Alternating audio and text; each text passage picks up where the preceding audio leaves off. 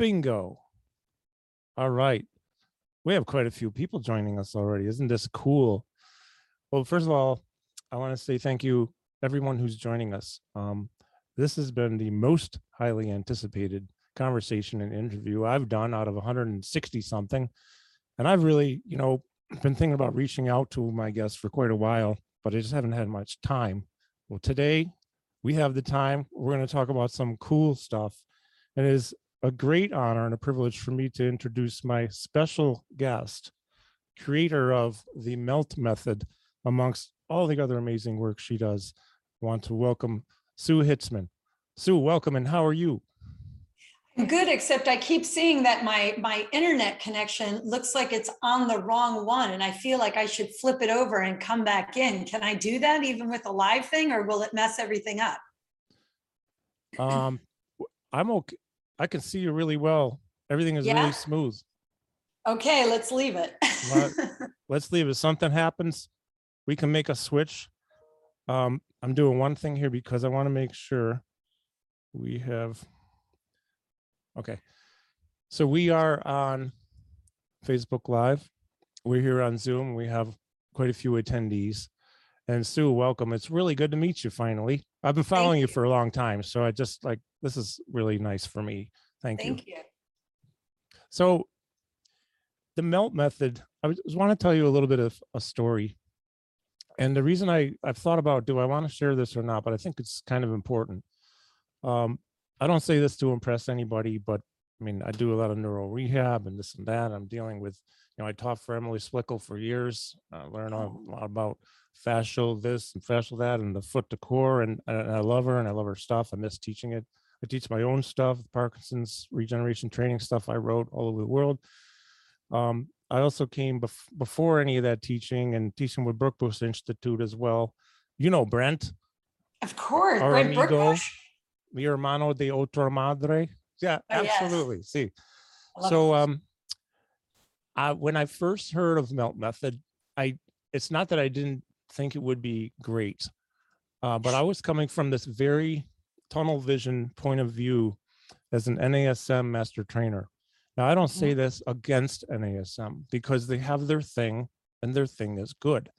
But what I want to emphasize here is no matter what modality you come from in your work, of your education, if you're a trainer, if you're a physical therapist, I highly, highly urge keep an open mind, because once I opened my mind to fascial fluid, lymphatic fluid, pain, joint pain, fascial tension, adhesions, hydration, and all this stuff, the things that they don't talk about in the certifications that I have from a standard certifying agency, my world expanded.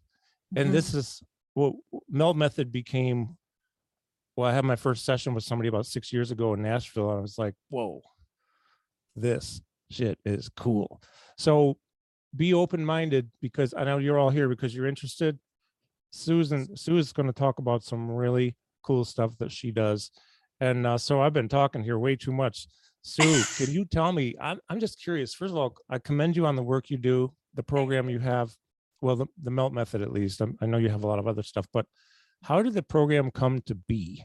How did you come up with the roller and the balls and the things? Yeah, it's a really good question. Well, first of all, I want to even say, my background is in fitness also. Like I was NASM, CSCS, I had all my certifications.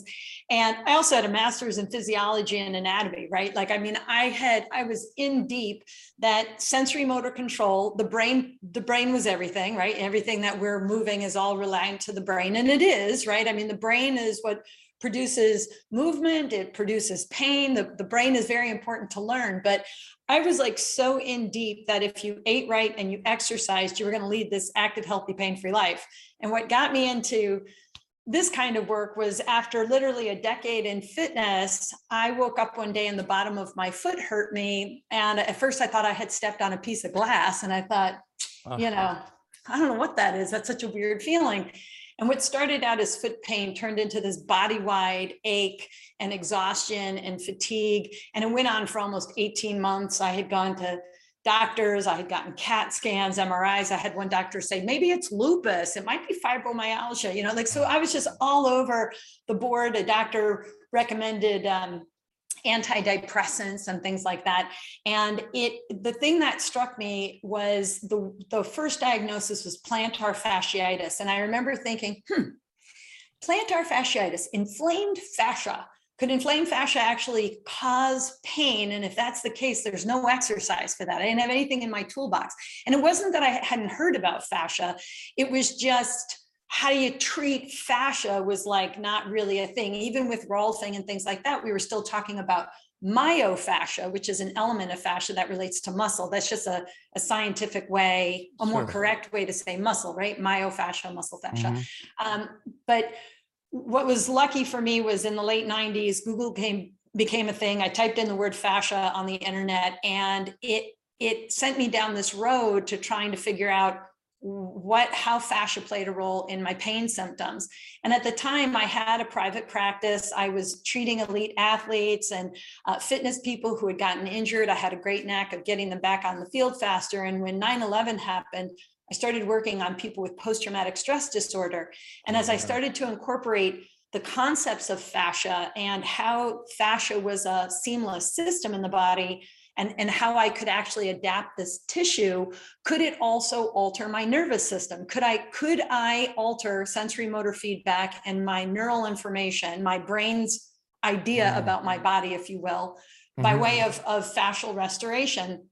And what was incredible is it didn't matter what caused my clients' pain problems. It could have been an accident, an illness, it could be heartbreak, the flu. Fascia played a role in all of those pain symptoms. And so as I started to apply techniques in my hands-on therapy to my clients, they were getting better. And a client said to me one day, if you could just invent a way for me to do to myself what you do with your magic hands, I'd stay out of your office. And I thought, well, I'll be unemployed if that happens, but it does sound like a good idea. Sure. So I started playing around with balls and rocks and rollers and PVC piping. And I came up with an idea of taking PVC piping. I wrapped it in bubble wrap. I wrapped it in a yoga blanket and then a yoga mat, and I duct taped the thing together. And I started to apply this gentle compression to the base of my skull. And one day I decompressed my own neck. I knew I did it. And I shared it with my client who had chronic TMJ, migraines, and neck pain. And she got better. She got better. She held the changes more than she did when she just came to see me in my office. And she said, my husband's got back pain. Do you think you can invent a way for him to get out of back pain? And I was like, let me see if I can figure that out too. So it was just a process from the late 90s up until 2004, where I really started to incubate the methodology in my private practice. And then by 2004, I really knew I had something. I mean, I had treated thousands of people at that point and helped so many people get out of pain. And I thought, gee, I wonder if I could teach this in a group environment. So 2004, I coined the term MELT. I started teaching it in group environments. And today the method is around the world. We've got 2,000 instructors worldwide. I have an app, great. So it's just been a process of how it started was just as homework for my clients. And now it's a method for anybody. Well, if you go to, correct me please if I'm wrong, meltmethod.com. Meltmethod.com. Yep. That's my website. You can read everything she just said, the story, because I was reading about how you're doing PVC and wrapping them in proper things. And then if you don't mind, could you just tell us what MELT stands for?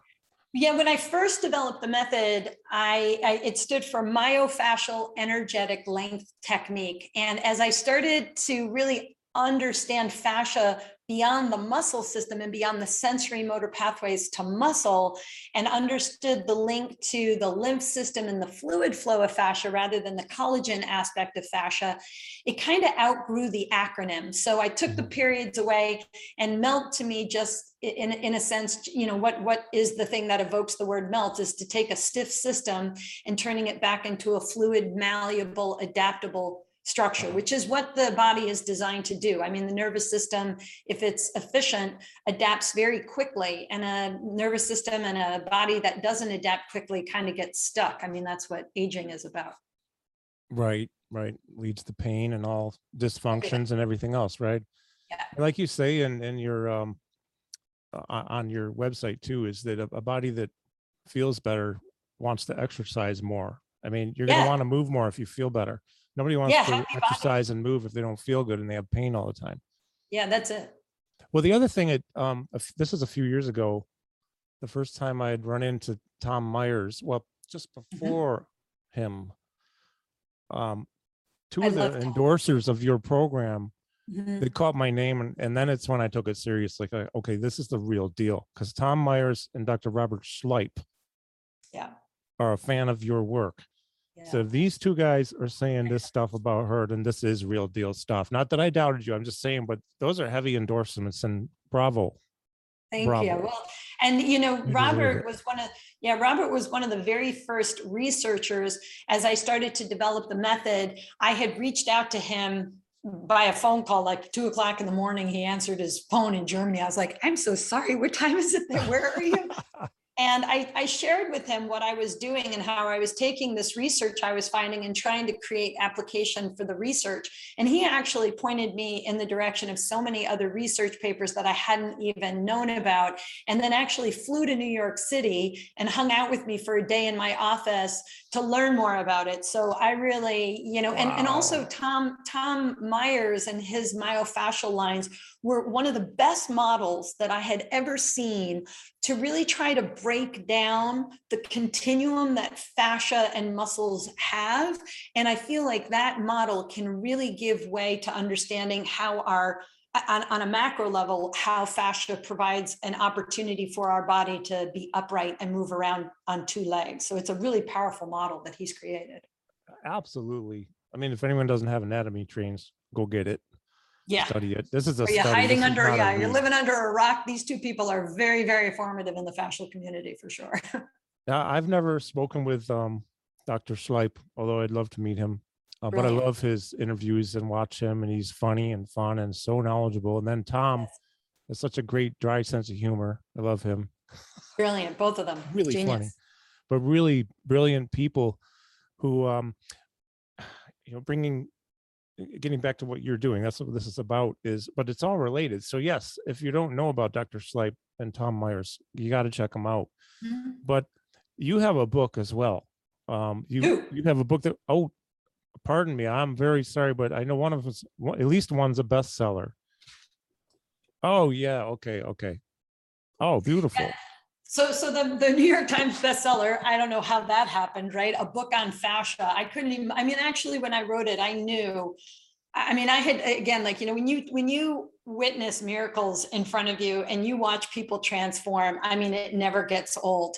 No. It's, you know, teaching in a group environment and watching people transform and feeling the frequency of a room completely change and having people like limping in and walking out is just inspiring. And so when I wrote that book, I really thought, I'm going to influence the general public. I'm going to explain how important fascia is to every aspect of your health. And I'm going to get the general public to understand all of this scientific jargon that's out there, because, you know, neuroscience and fascial research and biology, it's complex. And most people don't know cell biology. They don't understand the, you know, the lymph system. And I'm a science geek. I love this stuff. But I think one of my claim to fame has been the ability to take really complex terms and concepts and simplify it down into easily digestible words and concepts that people can remember, so that they do the one thing I'm asking them to do, is just, you know, empower them to take care of themselves in a way that if you didn't know about this system, you just wouldn't, you know, I mean, again,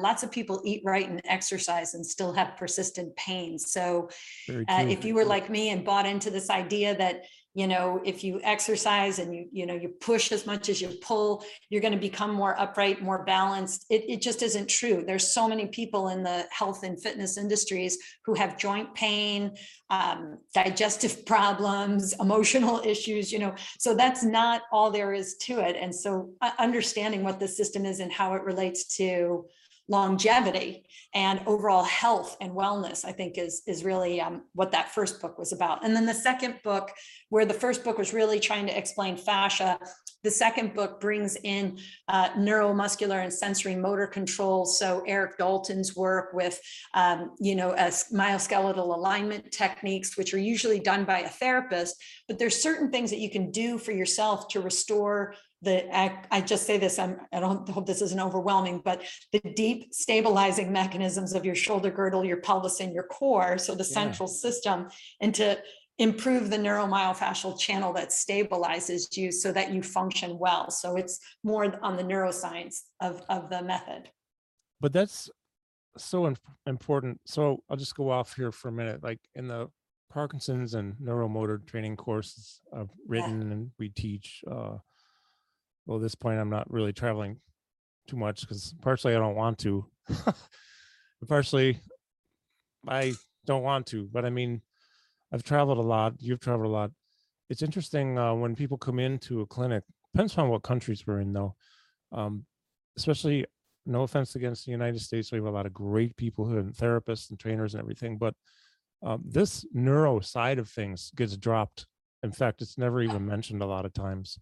Of course. You know, I mean, yes, that's it. In fitness, we know about how to, if I do this, that's an exercise for my bicep, but how sensory motor control works and what a motor unit is, ask any personal trainer, what's a motor unit? And they'd be like, I don't know, is it a part of a car? Like they're just, it's not what we're taught. It's my transmission. No, but it's interesting because all of the systems, right? All of our systems, every single system works together. Yes. To keep us alive, keep us moving, to do the stuff we do. When one system isn't functioning it optimally, all the other ones, and it might be to a minuscule degree, but they're all brought down some. So when we improve the system or systems that are not functioning optimally, other systems start to ramp up. And this whole idea of thinking about fascia, and when I say this too, again, no offense to corrective exercise specialists or anybody, because I'm one of them too, but I kind of don't really go that route anymore because even though I think there's probably a time and a place for a hard foam roller to take out a lesion and it's relevant. It's only a piece of a bigger puzzle. So learning about fascia and this ectoskeleton it provides to our muscles, without it, our muscles would be like, we'd be nothing.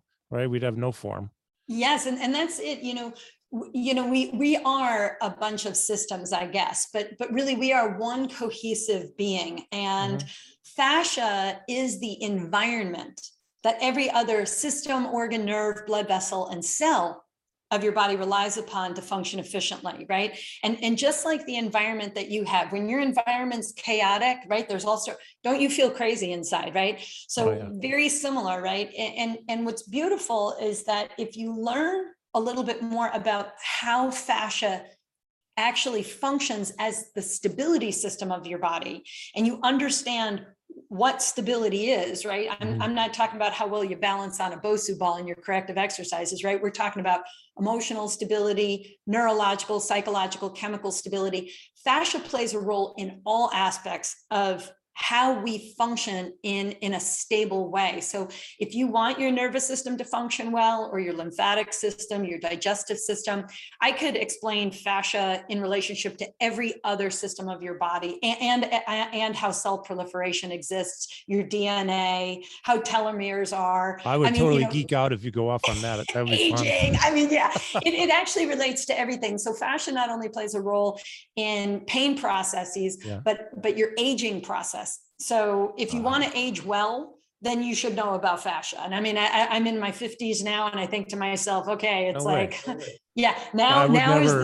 I say this fact, not just because I'm talking to you. I had no idea that. I had no idea. 50s. Yeah. I've been doing this a while. When I say, I've been in the fitness industry since I'm 16. So it's more of my life than not. And really, to maintain a youthful, vibrant sense of self, I think that the beauty of Melt is it's not just about the fascial system. It's really about body awareness. It's about your inner sense of being, and know thyself and trust thyself. And when you're in pain, you've got to go in your body and sense what you feel. And most often when people have issues in their body, they're seeking outside of themselves to find a resolution, right? They go to the doctors, they get them a therapist, they exercise. It's everything's outside of themselves. But if you really want to regain control and your sense of well-being, then you really have to give yourself permission to go into your body and sense what you feel, and then empower yourself with the tools to care for what's going on intrinsically, not extrinsically first. I love that so much. And that's another thing. I just have to piggyback onto that by saying that's another thing that gets left out in your typical trainer certification, let's say here. I promise, for anyone out there certified, whoever you're, I'm not trying to bash the industry. I don't do that. However, I do encourage knowing as much as you can. Yeah, I Yes, say I'm expand. going off just a little bit because I have some specific questions I want to ask you. But before I go off and say anything, we have people commenting in the chat box. I want to say that eventually I will look at everything and we will ask Sue your questions. If you're on Facebook Live, please put your questions in the comments and I'll be monitoring that over here. So if you keep looking down, this is I see questions coming up. So I'm not being rude. I just need to get the most for everyone here while we have her with us. So the thing is I know some trainers who have, if this is probably somewhat subjective, but I would say like the worst personal trainer certifications, the absolute worst, yet they're the best trainers. And it's usually because they're studying all the time. They're seeking outside information so they can bring it to the table and help their people. They want to learn more. I know people with the best certifications who they're not that good. And I'm not judging. And, I've been there with certain things in my life where I'm not that good because I'm just not into it. Like I don't work with athletes, just not into it. I admire anyone who does, and I admire athletes greatly, but they're a rare breed. Athletes, the mind of an athlete is very different than regular people. Yeah. And athletes that were like professional athletes who are now regular people, they're I mean, what a mind. It really is. That is my favorite part about working with a former athlete. Is just the way they think generally, their perspective on things. But so we know where to put questions and comments. I have to always chime in and say, learn, keep moving, keep learning. You wrote something here. I'm just reading off of your website. MELT is also an education system that simplifies established and new neural fascial, love that, science into adaptable living body model that self-empowers and self-educates laypersons in a manner that is fun and engaging to encourage lifelong self-care. Now, we kind of already talked about this, but can you talk about, do you mind connecting the neuro and the fascial systems for us here? Because I have a feeling you'll give a lot of traffic to your site after this. Yeah. Just to add to what you probably already get with just a lot, but neurofascial, how are those systems connected?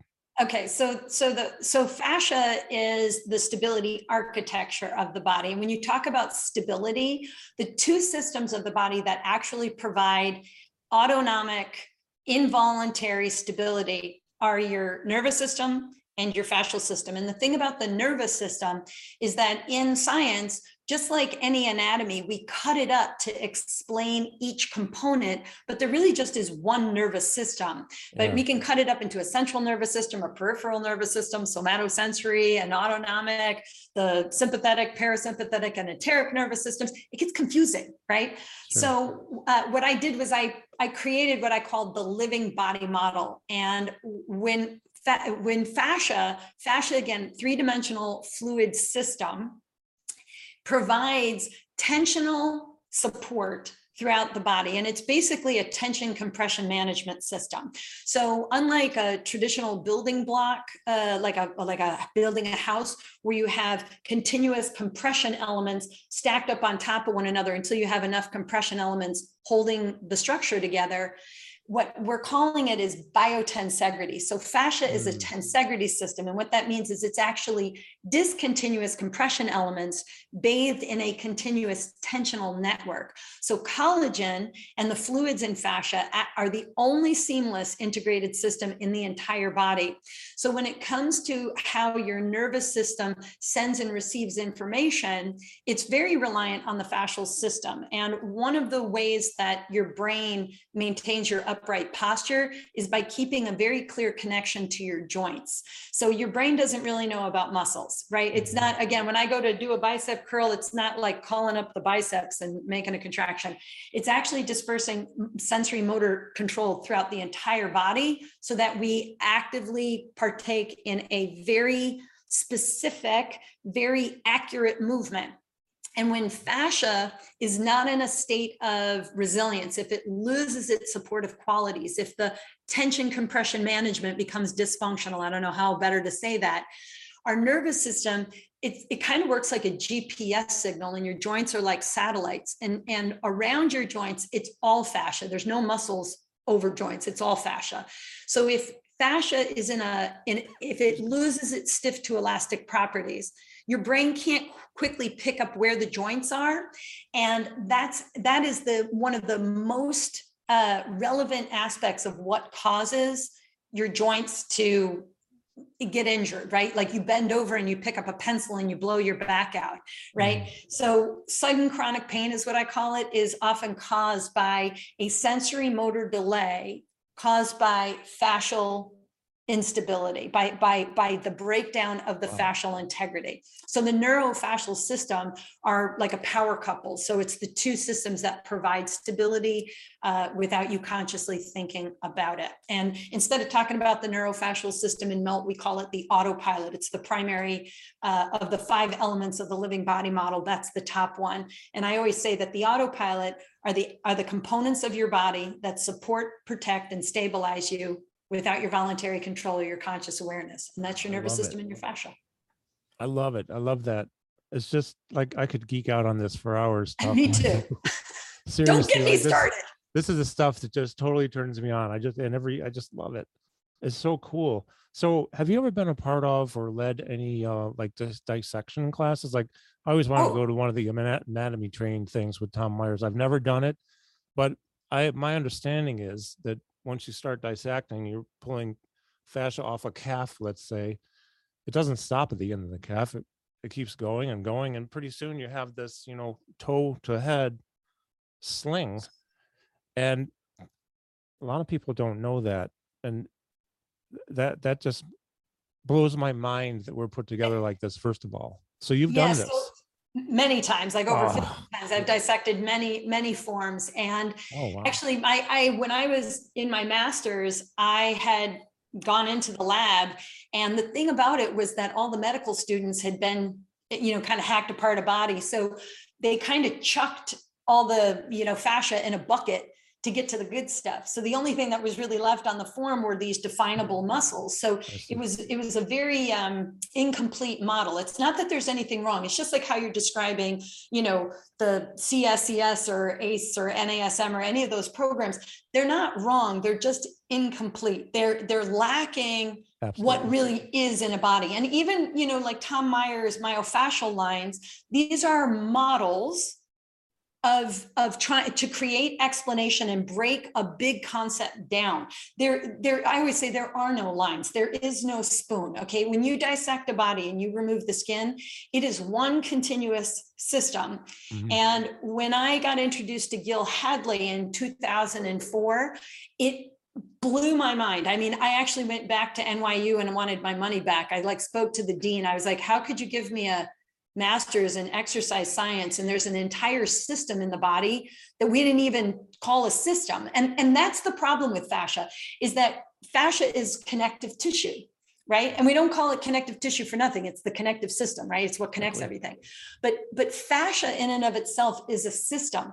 And it just depends upon if you're cutting it with a blade.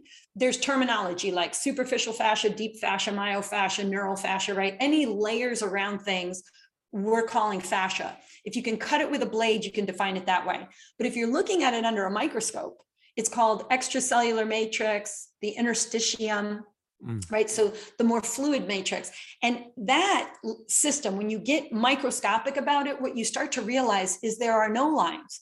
There is no separation from head to toe, skin to bones. We could remove everything else in your body, including your skin, and you would still see the form of a body. But Mhm. if I removed everything but your bones, you wouldn't know if that was a male, a female, or anything about the form. But fascia in and of itself provides us our shape, and it really is the biological fabric that allows our embryo to form. So it's built out of the mesoderm, right? It's built out of the midline, and it really is profound. When I started really looking at fascia this way, it completely changed how I viewed movement, living, aging, form, just the very existence of us. And to me, fascia, because collagen is kind of like a superconductor. It has a frequency to it. And when you are with other people or you're around nature, there is a frequency of all living matter that kind of vibrates.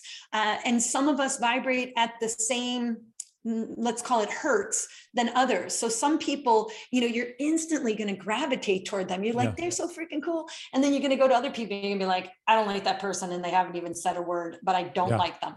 And why is that? And so to me, I think that fascia is the intuitive components of our body. It's actually the most intelligent system in the body, because it's playing a role that's of stability outside of our mind. It doesn't need the brain to tell it what to do. It's doing things that have nothing to do with the brain at all. And in fact, our brain relies on how the cells of fascia function for the brain to function efficiently. Wow. I love this so much.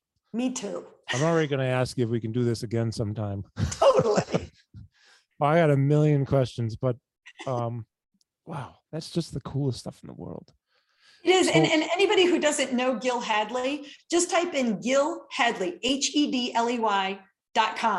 And he has thousands of hours of dissection videos and graciously gives it away. And he also has an Explorer membership, and he does monthly calls with brilliant educators and does, I mean, like, if you want to talk about a light being and somebody who is literally able to captivate an audience with education that is like so technical, but does it in the most incredibly light and humorous, loving way, it's Gil Hadley. I mean,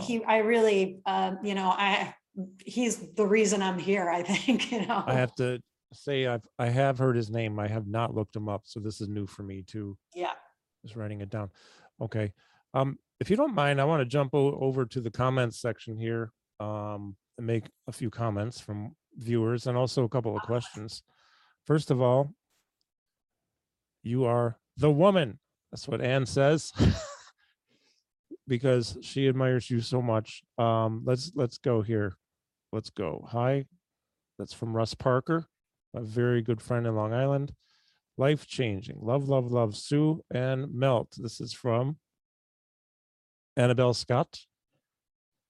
Laura, Melt Method is great. Okay. Ann Heiser. Greetings, Ann. It's good to see you here. Well, not see you, but we're going to see you soon. Says, hi there, Sue. Please address the muscle memory bank. Oh, I see you twice now.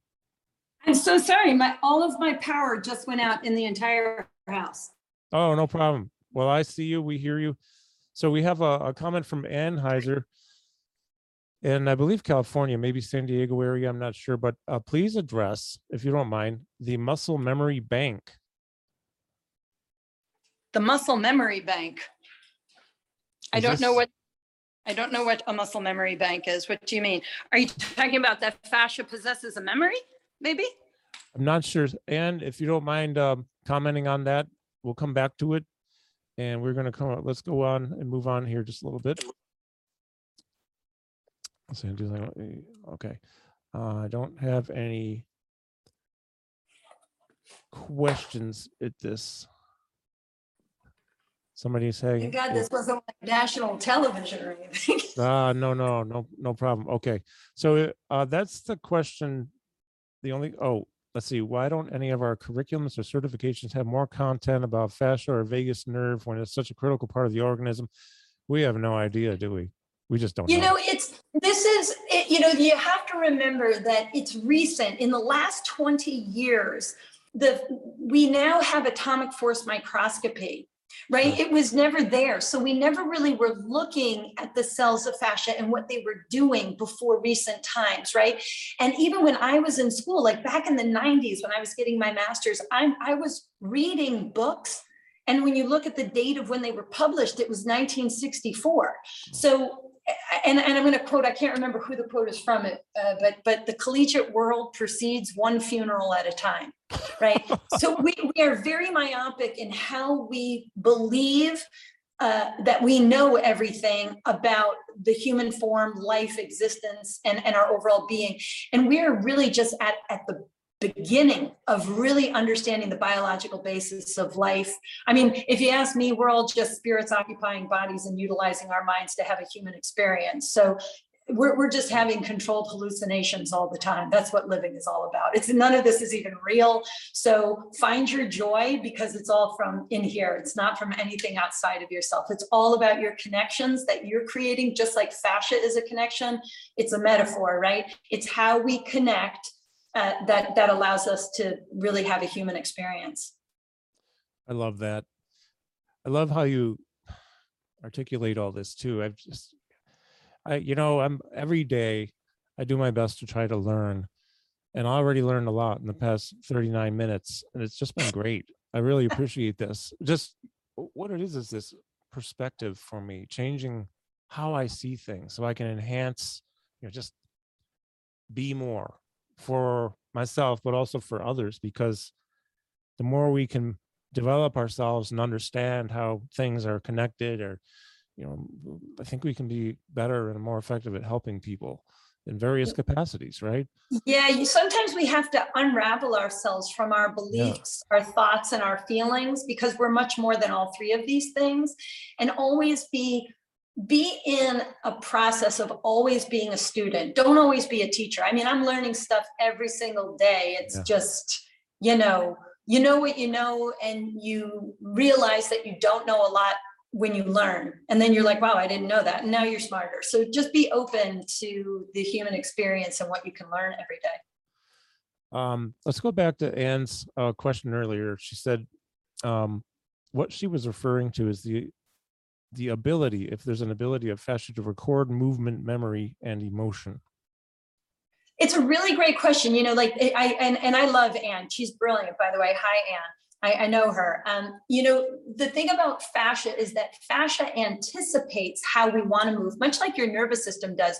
Your nervous system anticipates how you want to move because you've been practicing and repeating movements your entire life. That's where repetition is the blessing and curse of athletic performance. But emotional posturing is a real thing. When somebody's sad, you can see it, right? When somebody's heartbroken, they collapse, right? When you're excited, your shoulders are up, your eyes are open, right? Exactly. So these are parts of the nervous system, but fascia and the cells of fascia are also anticipating how we want to move, and it's pre-stressing these collagen fibers so that it leverages joints as we move, at literally the moment before we move and as we move. Fascia is an anticipatory type of system. Mm-hmm.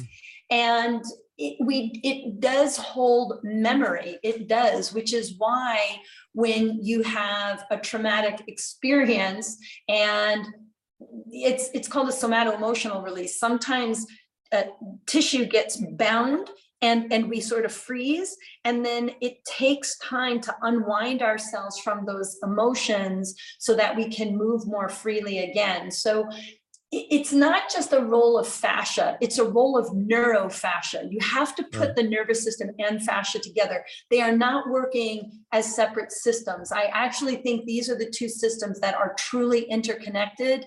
And even though we can call them separate, I really think they are a system in and of themselves. Again, like a superpower couple, right?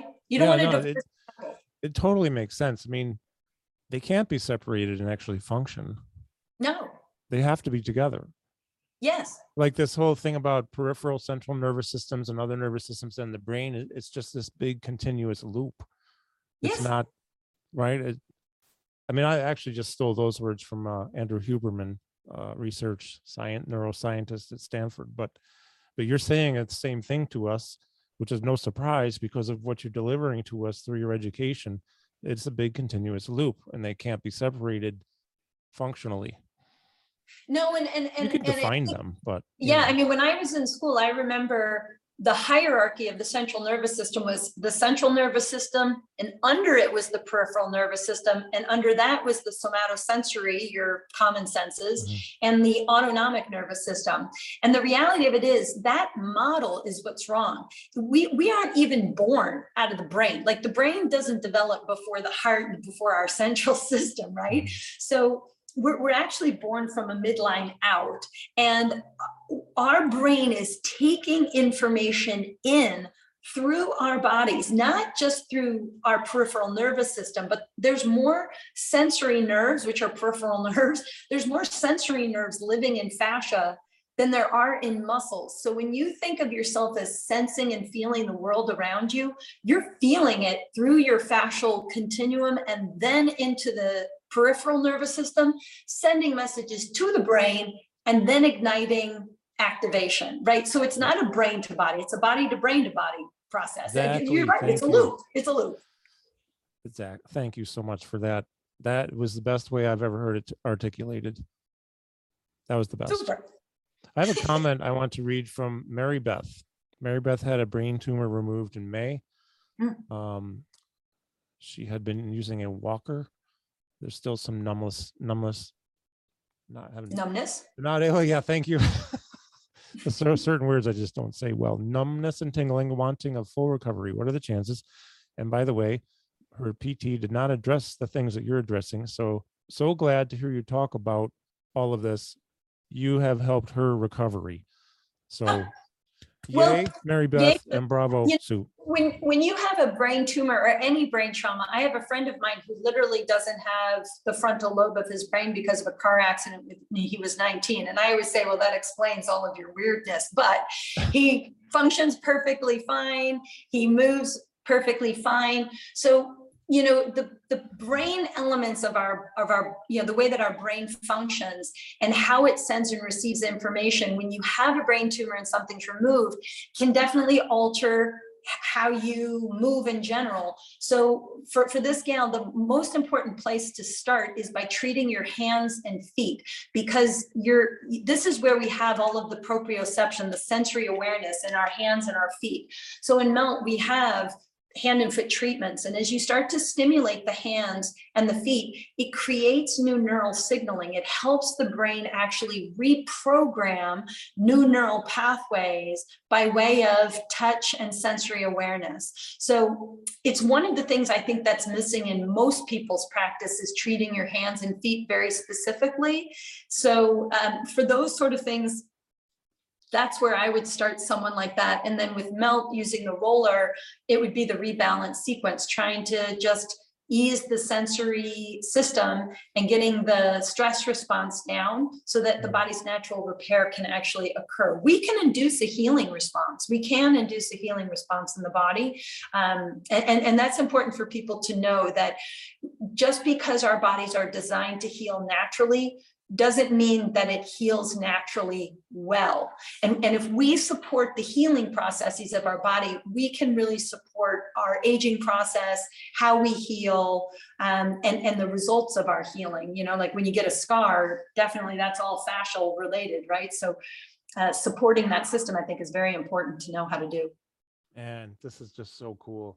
You're completely backing up about 2 minutes. You're talking my language here, which just makes me so excited about this whole new neural pathways deal.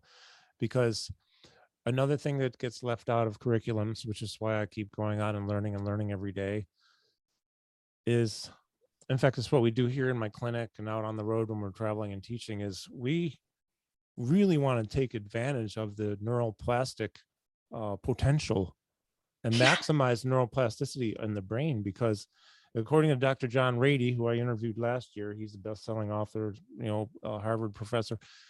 He talks about till the day you die, literally, unless you're unconscious or some other thing, you should be able to learn things. And learning creates synaptic firing patterns, and synaptic firing patterns repeated over and over, the same ones, will create new neural connections leading to Yes. neural pathways, which is so interesting that there's enough intelligence in this neurofascial system that we can train it to develop new pathways in our brain. So I'm guessing that we can train our fascia to act differently than it is.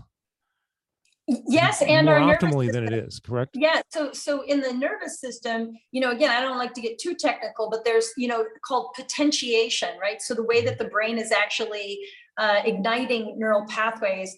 And oftentimes what we get is this thing called synaptic pruning. So if you don't use a pathway, the brain just kind of clips it and uses something else. So the way that I describe this, especially when you have an injury, is think about the primary neural pathways being like super highways. And at 8 a.m., you're living in a suburb and you have to get downtown. And what you know is that super highway is full of congestion and full of traffic.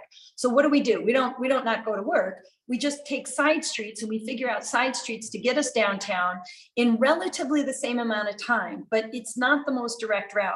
And the thing is, on the weekends when you could sleep in and not take the side streets and somebody asks you to go downtown for brunch, you still take the side streets and you never go on the highway anymore. And that's kind of how the brain works. If it starts to adopt these compensatory patterns and these weird neural pathways, and unless we reinstate the primary pathways of stabilization, we're just a walking compensatory problem. And over time, that's where joint injuries occur. So especially for athletes, this is probably one of the biggest problems with athletes, is that we practice and repeat the same movements over and over and over again. And although it gets us good at like swinging a bat accurately, when we go to move around and we're not playing our sport, it actually causes a lot of faulty firing, a lot of faulty patterning. That makes sense. Well, I love, that's the greatest analogy I've ever heard, the superhighway versus the back roads, because that is like, so let's, if you don't mind, I want to shift this a little bit towards my population, because I know that you've dealt with this. The people I usually work with have some type of movement disorder.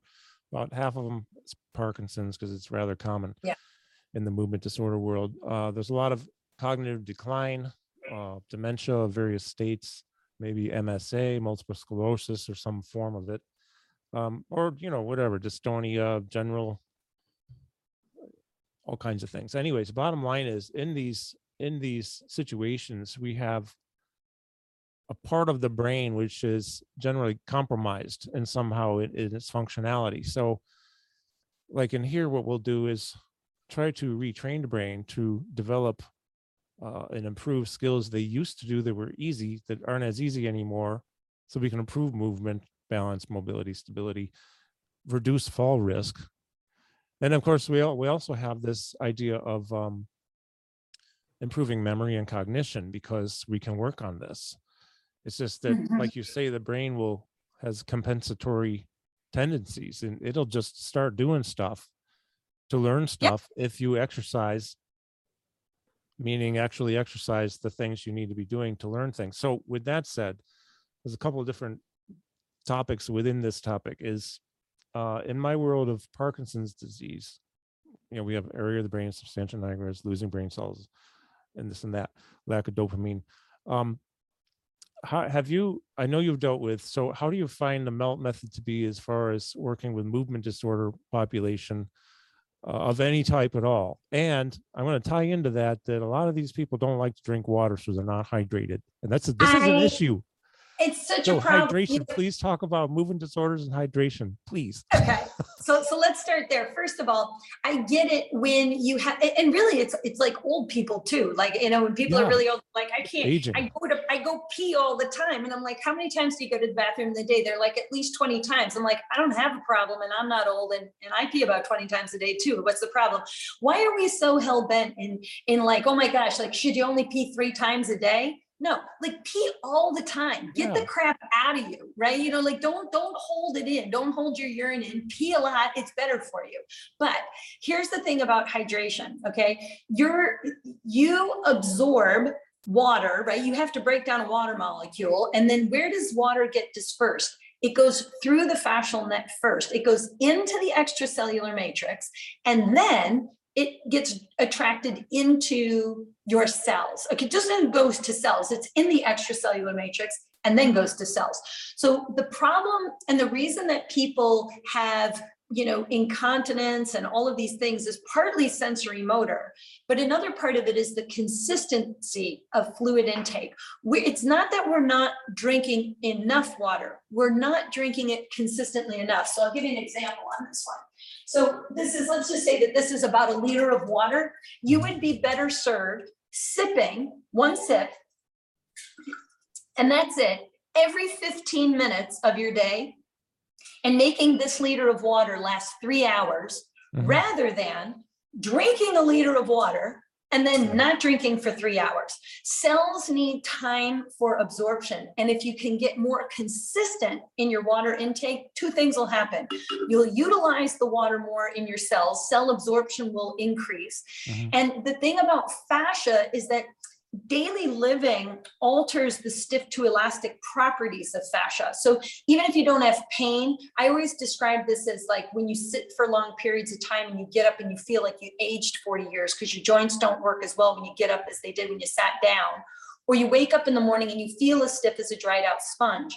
So if you think of of fascia kind of like a sponge, when a sponge is hydrated, it not only moves and adapts efficiently when you compress or pull on it, but when you let it go, it goes back to its ideal shape. But a sponge that's dehydrated, it's stiff, it's inflexible, it doesn't move very quickly. And when you let it go, it does not quickly return to its ideal shape.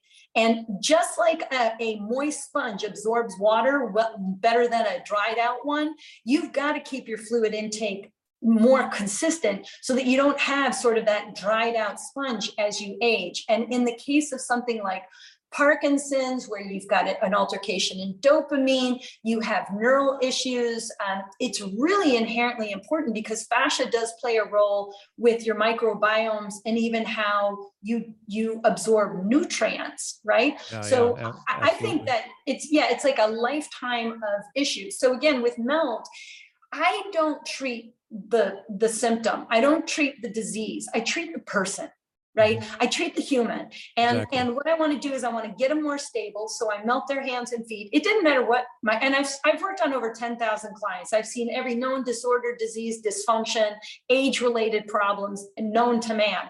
And it just didn't matter what the problem was. I would either start them with a mini hand treatment or a mini foot treatment. And then once they learned that, I would teach them the other. And then I would get them on the roller and I would teach them the rebalance sequence. And I would see what their bodies did with that. Outside of MELT, I feel like anybody who has any type of a brain disorder, our friend here who's listening, who had a tumor removed and now has neural impairment, Parkinson's, MS, your best bet is to get back down on the floor and move like a baby. Lie on your back and roll yourself over. Get yourself into quadruped and see if you can move one arm and one leg. Get on the ground and act like a baby, because that's where when we were an infant from 0 to 2, those neural pathways that we laid down are the same ones we use today at any age.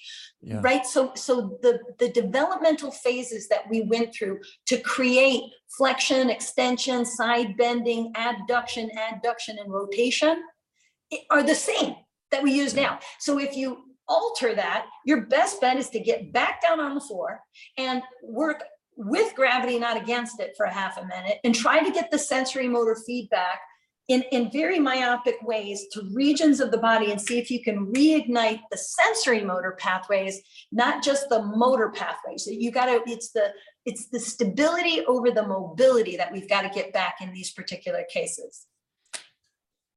Oh man, I'm so excited. There's so many things I could say. First of all, I love everything you're saying today is just the best and so relevant. Though we're all humans.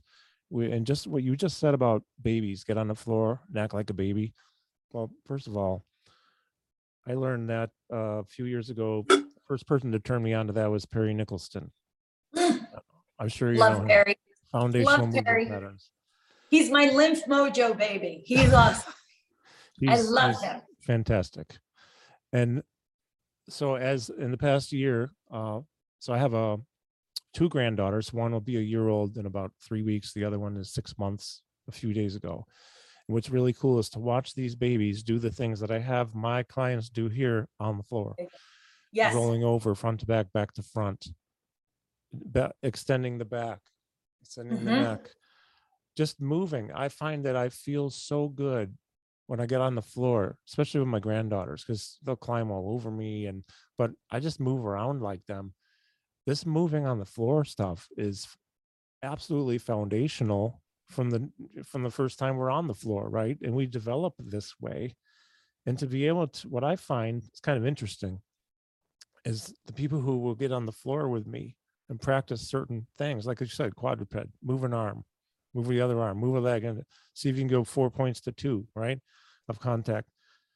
They generally do better than the people who refuse to get on the floor or can't for some reason, because a lot of people can get on the floor. Occasionally somebody can't for some reason, but this is like, I love what you're saying. I guess that's really my long-winded way of saying I'm so happy you shared that, because I need people to hear this from somebody. It's important, and even people who say I can't get down on the floor, it's more like I could get down on the floor, but I don't think I can get back up, is really more what it is. It's not really a problem of getting down on the floor.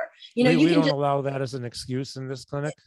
No, I mean, I'll share a story. One time I taught at the YMCA, and it was literally the median age was probably 80 years old. There were 70-year-olds, but there were up to 100 in the room. And we did the foot treatment, and I did the hand treatment up against the wall. And I said, I'd love, how do you guys feel? They're like, I feel amazing already. And I was like, I'd love to get you guys down on the floor, but I don't know if all of you guys can get down on the floor.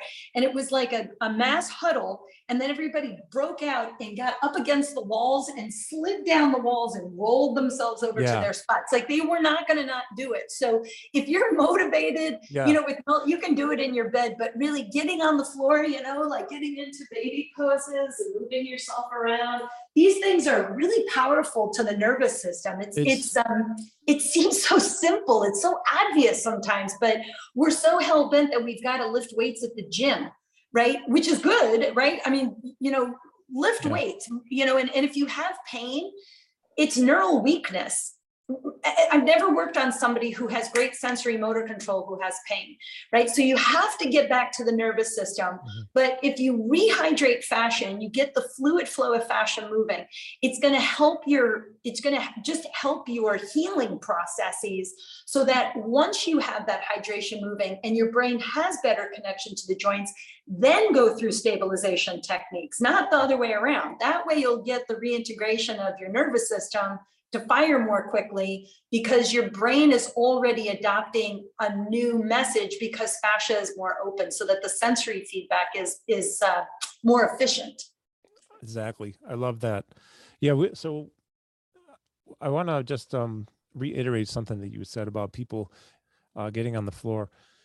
There are cases where they just can't do it. Although the cases I've run into they're very rare. I've had people who can't walk. We just pull them out of a wheelchair. They can do a sit to stand with assistance, and then somebody get the chair out of the way, and we lower them to the floor, and then we help them get up. That's easy for me. I can help anybody get up. The reason they don't get on the floor can vary, and it's very seldom that they can't. They may not want to, but once they get on the floor and they realize benefits, that tends to change how they feel.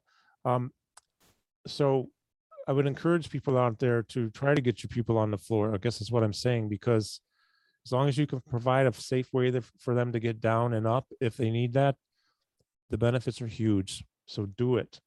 The other thing too, I wanted to ask you is regarding the soft melt balls.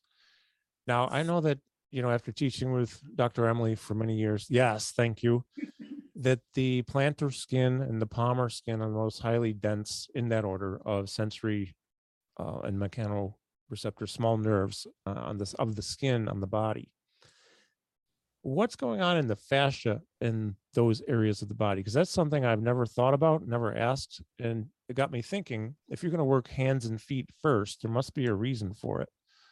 If you have a couple minutes, do you have a little bit more time? Because this is so cool. So this is really simple. First of all, fascia and the way that tissue moves is different from body part to body part, right? So I can grab onto my skin and I can move my skin on my forearm a lot. But on your hands, it's very little. I mean, if the hands really had a lot of slideability, you would pick up something, it would slide out of your hand, right? Yeah, true. So Makes sense. it's much thicker in our palm, and you actually have very dense fascia in the hands. So anywhere you have fascia, you always thicker fascia, you also have a lot more sensory nerves. And proprioception is really your brain's ability to figure out where your joints are in relationship to gravity. That's really a simple principle. So when we melt our hands, you're not only trying to rehydrate connective tissue, you're opening up fluid flow in the fascial tissues to improve neural timing, sensory motor feedback, Okay. right? So that's the thing I don't think people realize about melt, is that we're not just, working on fascia because we're going to release muscles. This whole idea of self-myofascial release, I think, is a bunch of hoo-ha. Fascia doesn't release, in my mind. It rehydrates, so you can move fluid perfusion, but you're not really going to change the thickness of fascia right away, right? That takes time. And over time, if you can improve the glidability of fascia and also the sensory motor information that's being passed through fascia, you ultimately are going to help your brain find your body in a new way, right? So we're trying to learn our bodies better, in a sense. So you're restoring fascial hydration to improve neurological efficiency, right? That's really what it's about. We really want to heighten neurological efficiency, because when our nervous system doesn't function well, we have not only physical issues, but emotional and mental disorders, right? So a lot of, I work with a lot of people with bipolar or depression. And if you melt, again, it just clears the mind. It helps your brain create a new conversation with the body, and really allows us to be more, I think, loving to our bodies. We get to be who we are because we're in our bodies. When we're in pain or we have a disorder, we just want to tune it out. That's why so many people go to pain relievers, right? Just to zip it out and forget about it. Also opiates and drugs in general. Sure. But if what you want to do is lead an active, healthy, pain-free life, I always say you've got to give yourself permission to go into your body and trust that your body has the potential to heal. And whatever your story is, suffering is a choice, right? We have a choice to suffer. And if instead of suffering, we choose to thrive in the bodies that we're offered, and we realize that our afflictions, our traumas are actually ways for other people, including ourselves, to learn more about the human experience. So when my clients are my teachers, right, their information is making me more compassionate and to learn about them. And again, I said this earlier on, it's not who you are or what you do, it's the connections that you create over your lifetime. That's what the human experience is about. And some of us are going to get cancer, and some of us are going to die young, and some of us will have brain tumors, and some of us will break a leg. But one way or other, there's a doctor that's learned from you. There's a friend who learns about compassion for their friend. It's a learning. Life is a learning, and it's a journey that you have to embrace. And if you just own it, and you choose not to suffer, but to thrive in your body, I just think you'll feel better anyway. You'll just feel more like who you want to be. I think that's the best way to approach this too, because I always, express in my workshops or even with my clients or patients, when we walk out of this session or this time together, I'll probably learn more than any of you have, because you have all your experience you're bringing to the table here. I'm just going to deliver concepts and ideas, and then you're going to go get creative with it. So, I mean, that's where it in every session with a client it's the same thing. It's, I may know them really well. They might be coming to me for years, but still there's always something to be learned.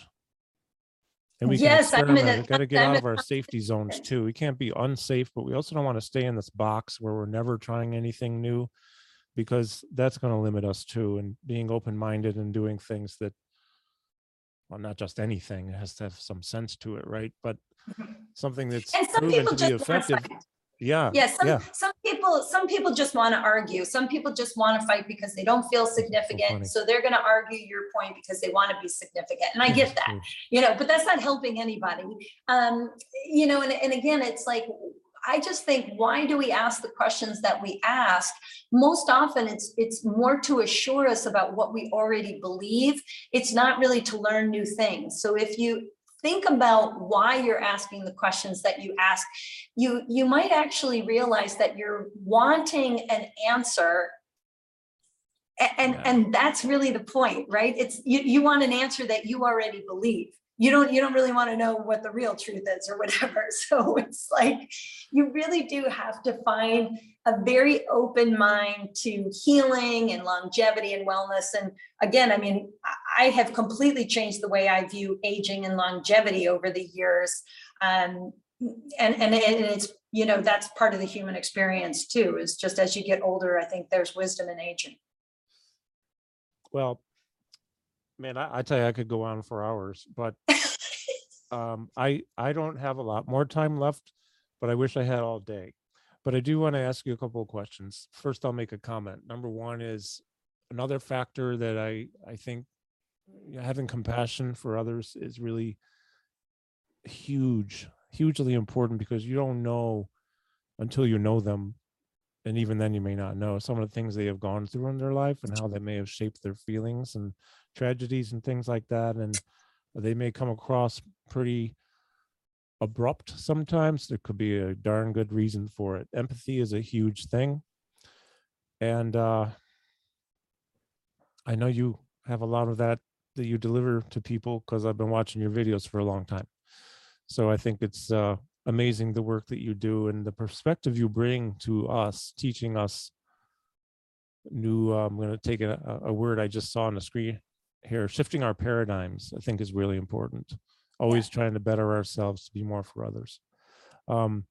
So for those watching, I've never met Sue before. We did maybe 2 emails and then we just got on, and this is our first, we had no conversation beforehand. So I'm going to ask you a question that I didn't tell you I'm going to ask you. Okay. I know it won't be a problem. In closing, first of all, if there's anything else you want to share with us, please tell us where to go to buy books, get your program, get the education. But in closing, besides that, do you have any words of wisdom do you want to share, recommendations, just like closing words of wisdom that you want to share with the audience? That's love each other more. Love more. Oh man, yeah. Love more. That would be my biggest thing. If I had to give you a couple of tips just for your overall well-being, I would tell you to sip water frequently, eat water-filled foods, and once a day reach out to somebody that you love and just send some positive vibes out and just say, hey, I was thinking about you and thank you for what you do. Or I was just sending you a little bit of love today, because I think that when you put positivity out into the world, I think it elevates the frequency for everyone, whether you're talking to them or not. And to the second question, how would somebody find me? You can go to meltmethod.com. I do teacher trainings that are now online, which are wonderful. We have private Facebook pages.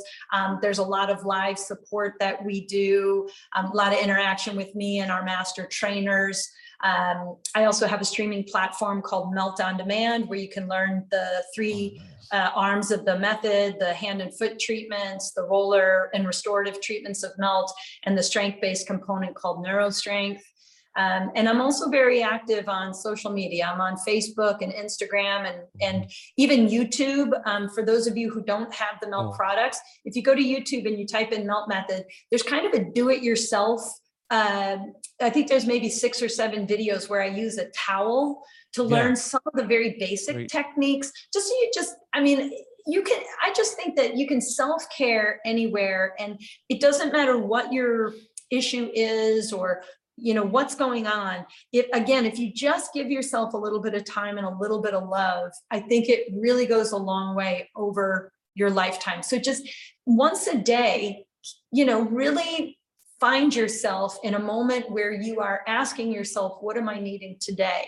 And you might be surprised what the answer is. Sometimes it's like, I think I really need a hug.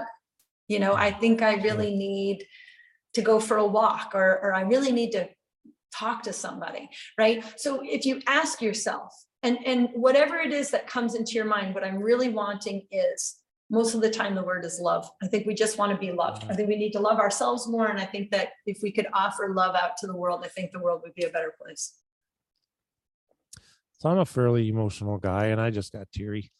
But I like Aw. that because what you've delivered today is so powerful. Your energy is infectious. I feel better now after talking with you. I felt better after 1 minute of talking with you. And I felt good before I started talking to you, but I just feel better. But your intention, the intention we have towards probably ourselves is very important, but others is so important too. We know your intention is beautiful and loving and helping people. And I just, I can't say anything else right now other than that you're the greatest. Thank you. Oh, well, thank you, Carl. And I so appreciate you reaching out and asking me to have this time with you. This was wonderful. And, if you make sure that I have, like, if there are questions that we didn't answer, and it's on the Facebook page, if you want me to go over there, I'm happy to answer questions. And again, just any of you guys, if you're listening, go to Instagram, go to the Melt Method Instagram page or the Facebook Instagram page, and just like the page, and just keep your eye on it, because I'm always laying down a little bit of wisdom or a self-care technique, or talking with my friend Kara about some, spiritual she's events. great. Always something. That's great. Oh, so I also wanted to say that your YouTube, there are a couple channels. I think you have your personal one and then a Melt one. Is that right? Yeah, my personal one is like, more about my real personal life, but the Melt Melt Method. Method, but you got some really high end I wanted to just compliment you on the video quality. First of all, top end quality.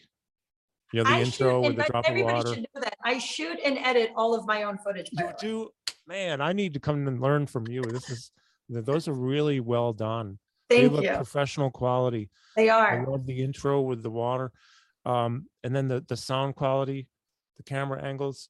But none of the videos are really long, which if they were, I wouldn't mind. But a lot of people don't.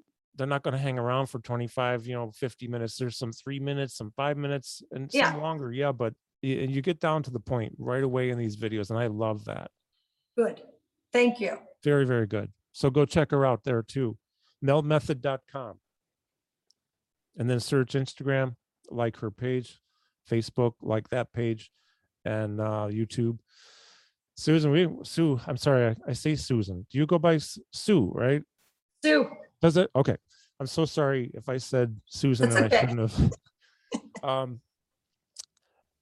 have. Let's do this again sometime in a few weeks or months, because this is so good. We can so we don't duplicate much. We can do some questions in advance and maybe really narrow down some. Anne says, thank you so much for the geekgasm, you guys. Oh, you're very welcome. Okay. All She's right. one of my Well, geekazoids. I love her. she's great. We haven't met yet, but at some point I know we will. We should interview her. Thank you, everyone, Laura and Anne and everyone who's watching. Thank you for attending. Everyone on Facebook, thank you for attending. If we didn't answer your questions, I'll go back and find them later, and I'll make sure that Sue gets them. But most of all, thank you, Sue, for joining me. This has been a huge honor for me. And man, I am psyched out of my mind now. Yeah. Thank you. Well, I hope that we get you melting, and yes, thank you for the time. I really appreciate the connection. Thank you so much. Love it. Seems like there's one other thing I wanted to say. Oh, wait, there is. So I'm going to stop recording, but if you can stay on for like a half a minute, okay? Okay. So we're going to stop recording. Bye, everyone. Thank you.